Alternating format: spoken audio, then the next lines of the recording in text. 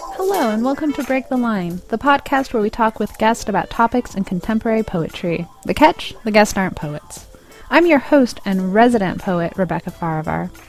For this episode, I spoke with theater actors Keiko Shimosato Carrero and Reggie White about persona poems.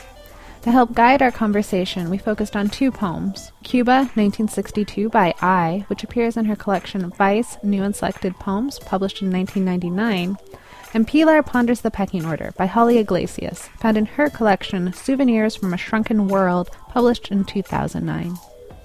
Keiko and Reggie are both part of the San Francisco Mime Troupe, which is currently performing a musical political satire called For the Greater Good or the Last Election. I spoke with them after the show's East Bay area debut at Cedar Rose Park in Berkeley. The show runs until September 9th with performances throughout California. Check out the website sfmt.org for more details. Okay, so now let's talk about some poems.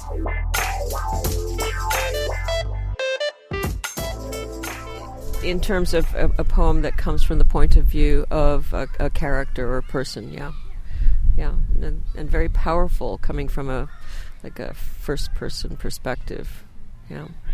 Yeah, exactly. So, usually we can say it can be a little bit of a controversial issue in poetry because some people feel that, well, whenever you're writing, it's a persona. The character on the page is different than the person who's writing it. But I think we can say, and part of my thinking and putting together this episode was there is a distinction when you say, I am a specific character, and you're making it clear in the poem that this is from a very particular viewpoint by naming the character or drawing it out.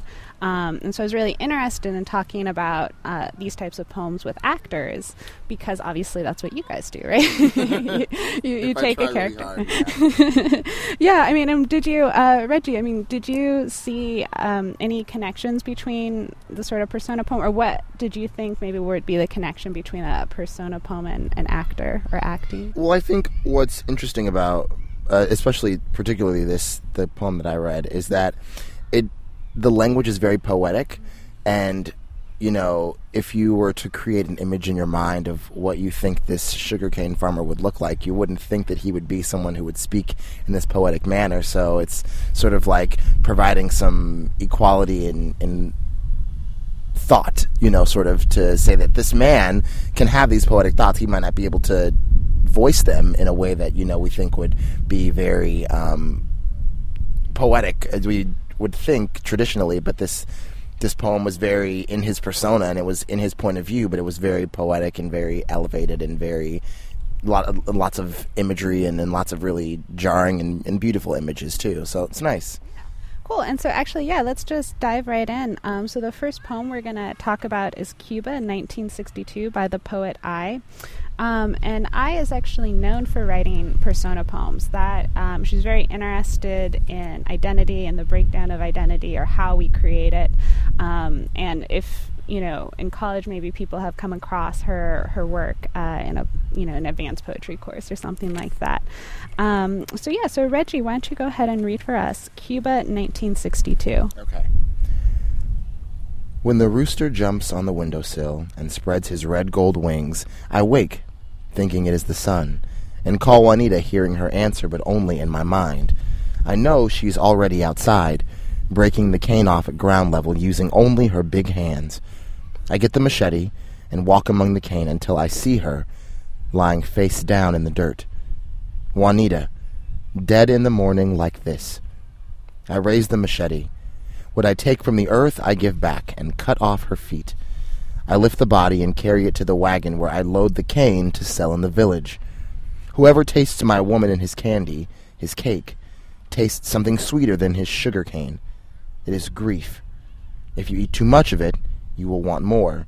You can never get enough. Great, thank you.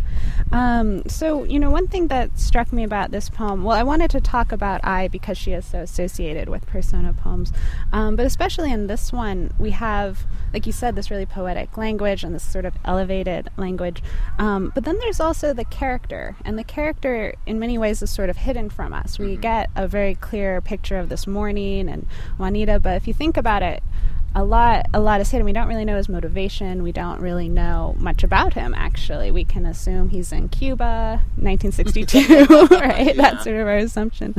So to start, I just wanted to think about how when you are playing a character in a play, how much is hidden? Do you feel like is that the same sort of experience? Kaiko, how about you? Well, if I were to approach coming up with the character who's speaking, I think, first of all, like you said, it's titled Cuba, 1962. So putting myself in the mindset of, thinking about Cuba in 1962, the first thing that comes across my mind is the missile crisis, of course. But yes, just... I remember that very well. Yeah. Yes, you were there. No. You were at the Cuban Missile Crisis. Yeah, I was there in my grandma's stomach.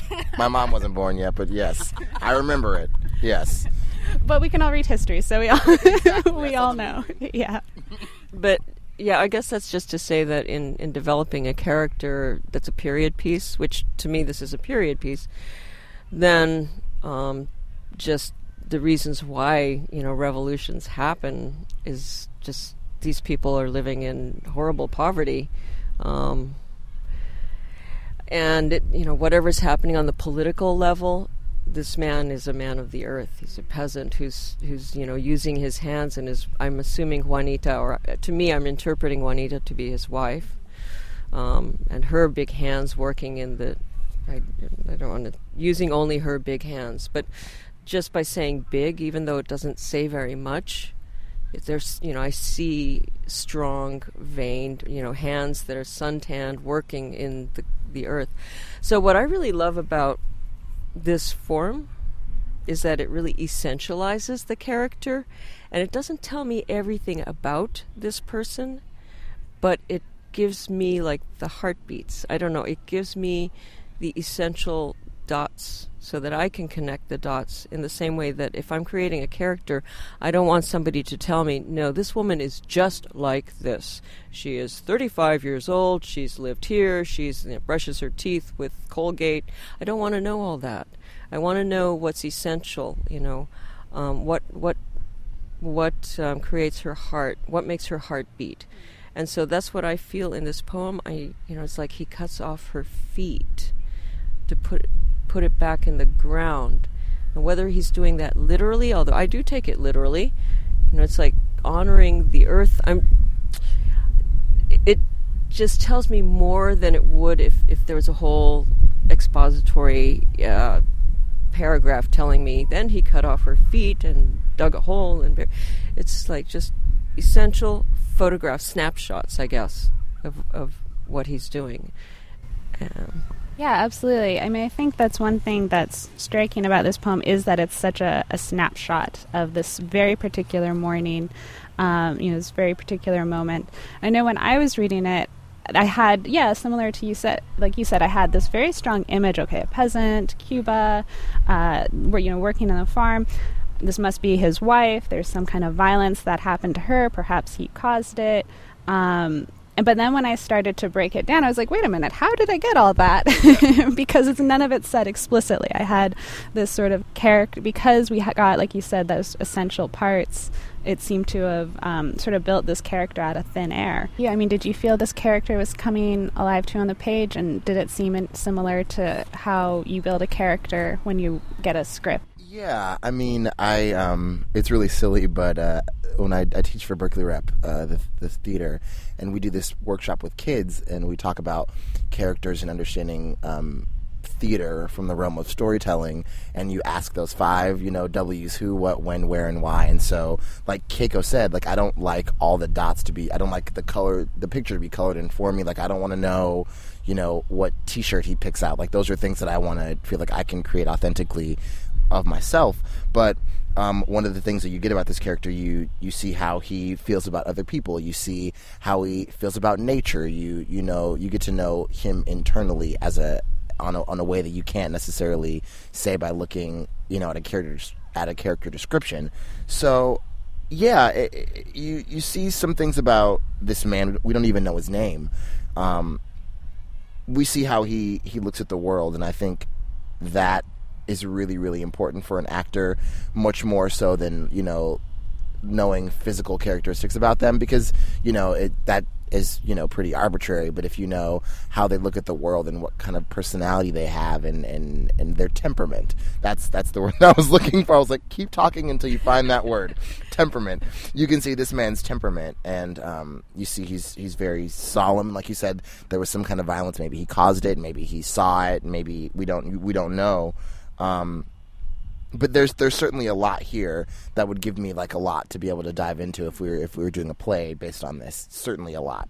Oh, interesting. So you feel like reading this poem, you could start to develop that character for a play. Yeah, like he must work with his hands, like you and Keiko both said. He must be a peasant. He must, be a man of the earth, of probably really meager means. And there are like little, things that you can do in your body to sort of convey that, and places where your body gets worn when you're doing a lot of work and a lot of repetitive things, and probably is really strong, and so there are little clues here that I could, if there was a play called Cuba 1962, I could audition for this part and feel like I have a leg up because I read the poem.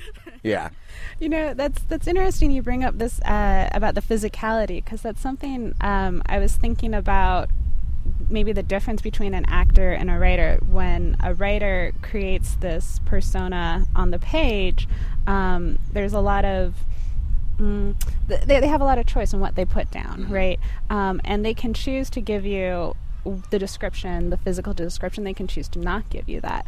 But when you're acting, you really embody it. You do become the physical description of the character, and that seemed to be, I don't know, just maybe not a hindrance per se, but I wonder in terms of crafting, because you are dealing with physicality of an act, as an actor, you are the character. How does that, when you prepare, how does the physicality affect, or how do you use the words to then make that character a physical thing? For me, the physicality, I guess, it's, starting simply with, I believe he's a peasant. He's working in the earth. And I also believe that his economic situation is lower. He's impoverished. He's also selling his cane to people in the village. I don't know how much he has, but I also believe this person is very strong, physically strong. He lifts the body and puts it in the wagon. So that's what I get from the poem. But then some of it is also like, I'm going to romanticize it a little bit. And I'm going to just feel in my body what it would feel like to just be getting up in the morning, tired after working a hard day of work the day before, and, lifting my machete, going out to the fields. What does my body feel like walking in the dirt, and hands that have, held this machete day upon day for years. My skin is, leathered by the sun, working outside. All of those things go through my mind, and then I try to feel that in my body, and incorporate it from the... It's, I guess, in the way that I've been trained in physical theater, so I'm going to say that I would do this physically. So I'm going to go from the outside and work in. So externally, it's like my back hurts, my feet hurt, my hands hurt.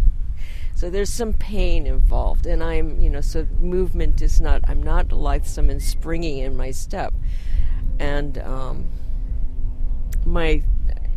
so physically, I guess that's how I would come, and maybe try to walk around with that. And then how does that inform the way I feel? Well, it's hard to be in pain all the time.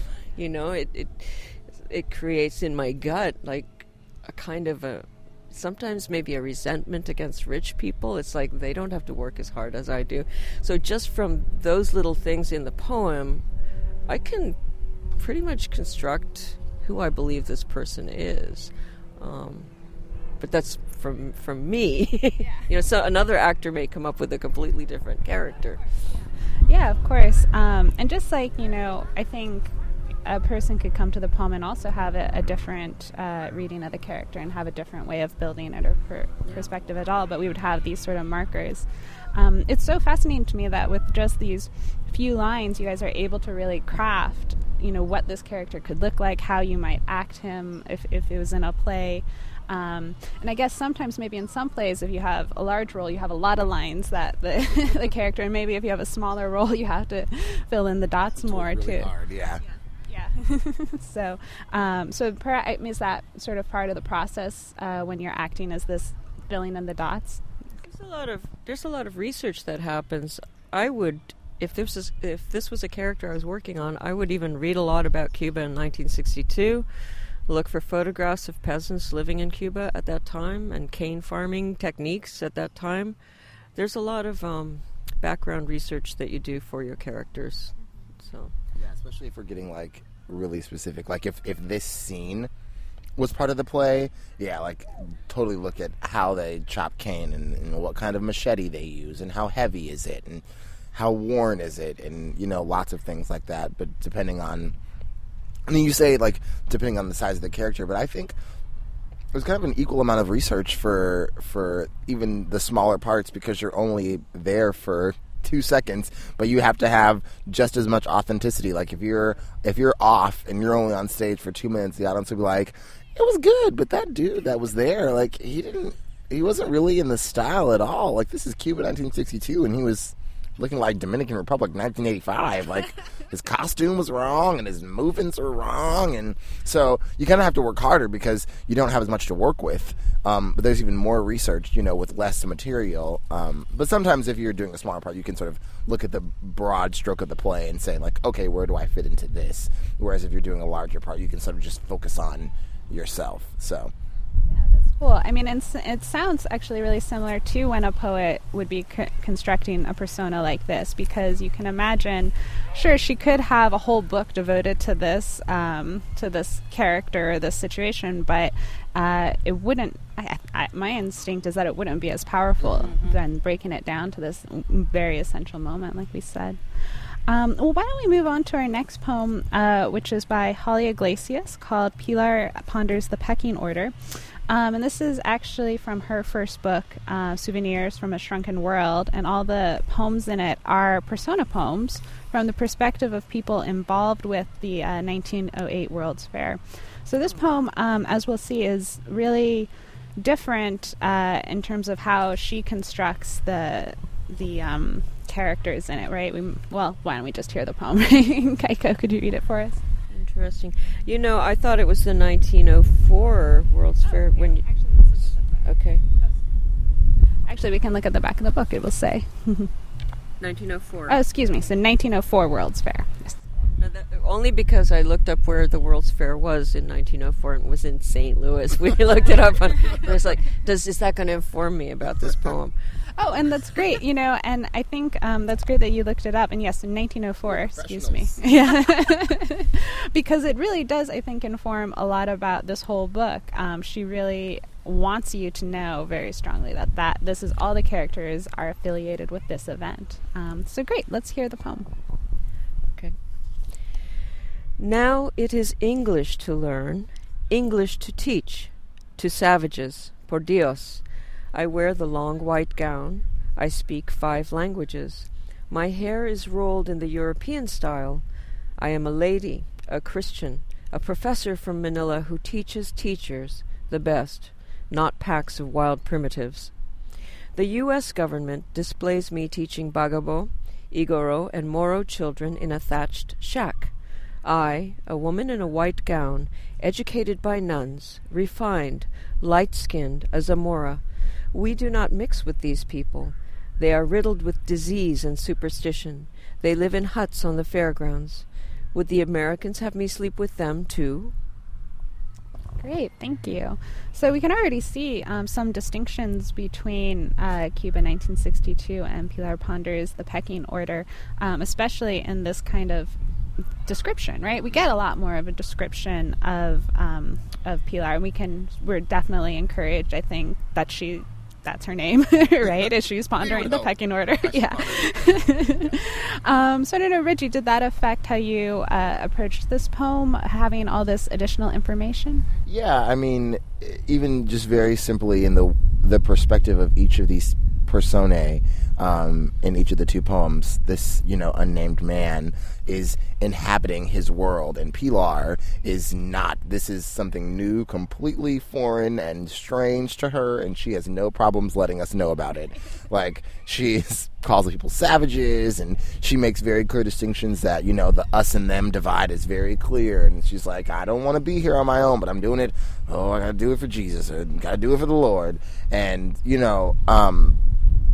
yeah, so this one, sometimes as an actor, I have to say it's a little more fun to play these kinds of characters, because she's like, I'm not having fun being here at all. And sometimes it's fun for the audience to watch an actor not have fun on stage. And so, like, this would kind of be a little bit of fun to play, just because you can, like, imagine that scene, that first scene where Blanche comes in Streetcar Named Desire, where she's like in her finest, worn old clothes, and she's in New Orleans. She's like looking around like, I don't belong here. Like, that's kind of what I feel like Pilar is coming into this situation like goodness me, what is this? So it's very clear who she is and what she thinks about the world and all that. But again, all the picture isn't colored in. Like, we don't know how tall she is or how old she is or things like that can be left to interpretation. But there's certainly a lot of dots that are just ready for you to connect whenever you're ready. So yeah, that's great. Yeah, so that's actually cool, because from what you're saying, I guess that's why you're an actor, because in both ways it's fun for you. You have the dots to fill in, or if you have it all connected. Kaiko, how did you approach this character having so much information? Well, I love the fact that I can see what she looks like or what she's wearing. And so in my mind, I'm kind of filling in her face and her body and her movement and how she moves, because she says, I am a lady, and so how does a lady move? But she's also this person who thinks she's better than, she's a lady, she's Christian. And so to her, in her native Manila, I am assuming that's because she's a professor from Manila, she's better than these savages that she teaches English. But here in America at the World's Fair in St. Louis, she's just the same to the Americans, or that's how she's feeling, or I guess that's the conflict that she's having inside herself. But I can just feel, it's St. Louis, it's probably the summer, it's hot. This is all coming from I don't know where, but, it's in my head. She's wearing this white gown because it's warm weather, and not wanting to be compared with these other people from her own country, because she's done a lot of work, come through a lot to educate herself or become educated. But yes, she also says the U.S. government displays me. So just like these people who are living in their thatches in their museum exhibit, so is she. She's also part of the display from the Philippines. Yeah, and I think that's key, because there's so much language that really points in this poem that in some ways it's more of a point of view than a character. And perhaps because having read the whole book, each character kind of has a different element in the World's Fair. Some are, show higher class people, some show people who would be perceived as lower class, and a lot from these viewpoints of people who are on display. So it can be almost like the character in this poem, or maybe I should point it to you guys. Did you feel like the character is more of a point of view, or trying to express an idea more than be a character? Yeah. Interesting. I find this one really evocative, and I think that the idea is really important. But I can still put myself in the position of this woman, but rather than snapshots, to me, this one is like, it warrants a film. It's very filmic, it's like I see this woman walking through this World's Fair, and it's like see other people seeing her, and so seeing her from other people's perspectives, and then how she feels would be this monologue. I know I'm writing a whole long play, but that's what it feels like in this very encapsulated little piece. I could could approach it from both directions. It could be about the idea, and it could also just be about this woman and how she's experiencing this particular moment in time. That's great, yeah. And I think it's fascinating to me to hear you guys talk how you are able to develop this whole world around the characters based on just crazy. Right? We're crazy. No, but that's so fascinating to me, because I know when I tend to read, I focus just on the words that are there, and I really focus just on breaking down what's on the page, and I feel very stuck to it. So it's really interesting for me to hear you talk about jumping off from the page. And I guess that's because that's exactly what you do, right? You get a script and you jump off from that page and create this whole world from what someone else has written, right? Yeah. So yeah, it's very interesting to sort of have to take these 2D snapshots and portraits and make them, almost four-dimensional in a sense. So we're like adding a whole bunch of stuff to, and like you said, each actor could see something completely different in this. If you asked another actor or another director or another poet, they could see something completely different. And I think that's sort of what makes acting kind of fun, is because, you never know what you're going to get. Like, each actor has their own little set of tools and their way of thinking that they sort of try to melt together with. It's almost like Wonder Twin powers activate, like in form of an actor, and you have the character and the actor, and they come together with this performance. And so it's kind of nice to hear different points of view about what could just be one simple character. yeah, and in fact that's probably what part of what makes you stand out as an actor and makes people want you in a particular role, is because you are going to bring some other point of view that maybe a different actor wouldn't. So it's really exciting when you can do that with these poems as well, and bring in these other points of view and really flesh out these characters in a way that maybe someone who, like myself, who's picking it apart word by word, will get something else out of it as well, but it's just a different way of looking at it. Exactly. Right. Great. Let's see, any final thoughts on Persona poems or poems or, or the poems we read? Well, I'm fascinated by this book. I want to read the rest of it now, because I'm going, Shrunken World, I get it, World's Fair. It's just, I love the whole souvenirs, memories of a shrunken world. And I'm coming away with it from what you just said. I'm like, maybe I can try reading poems like that, because I always jump off immediately and go to painting a picture in my head. So it's interesting. And I definitely think that this is a type of book that encourages you to do just that.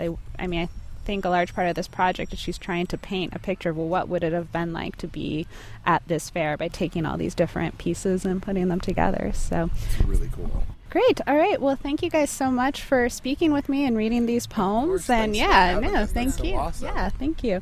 And so then that is the end of our episode of Break the Line. Thanks for listening.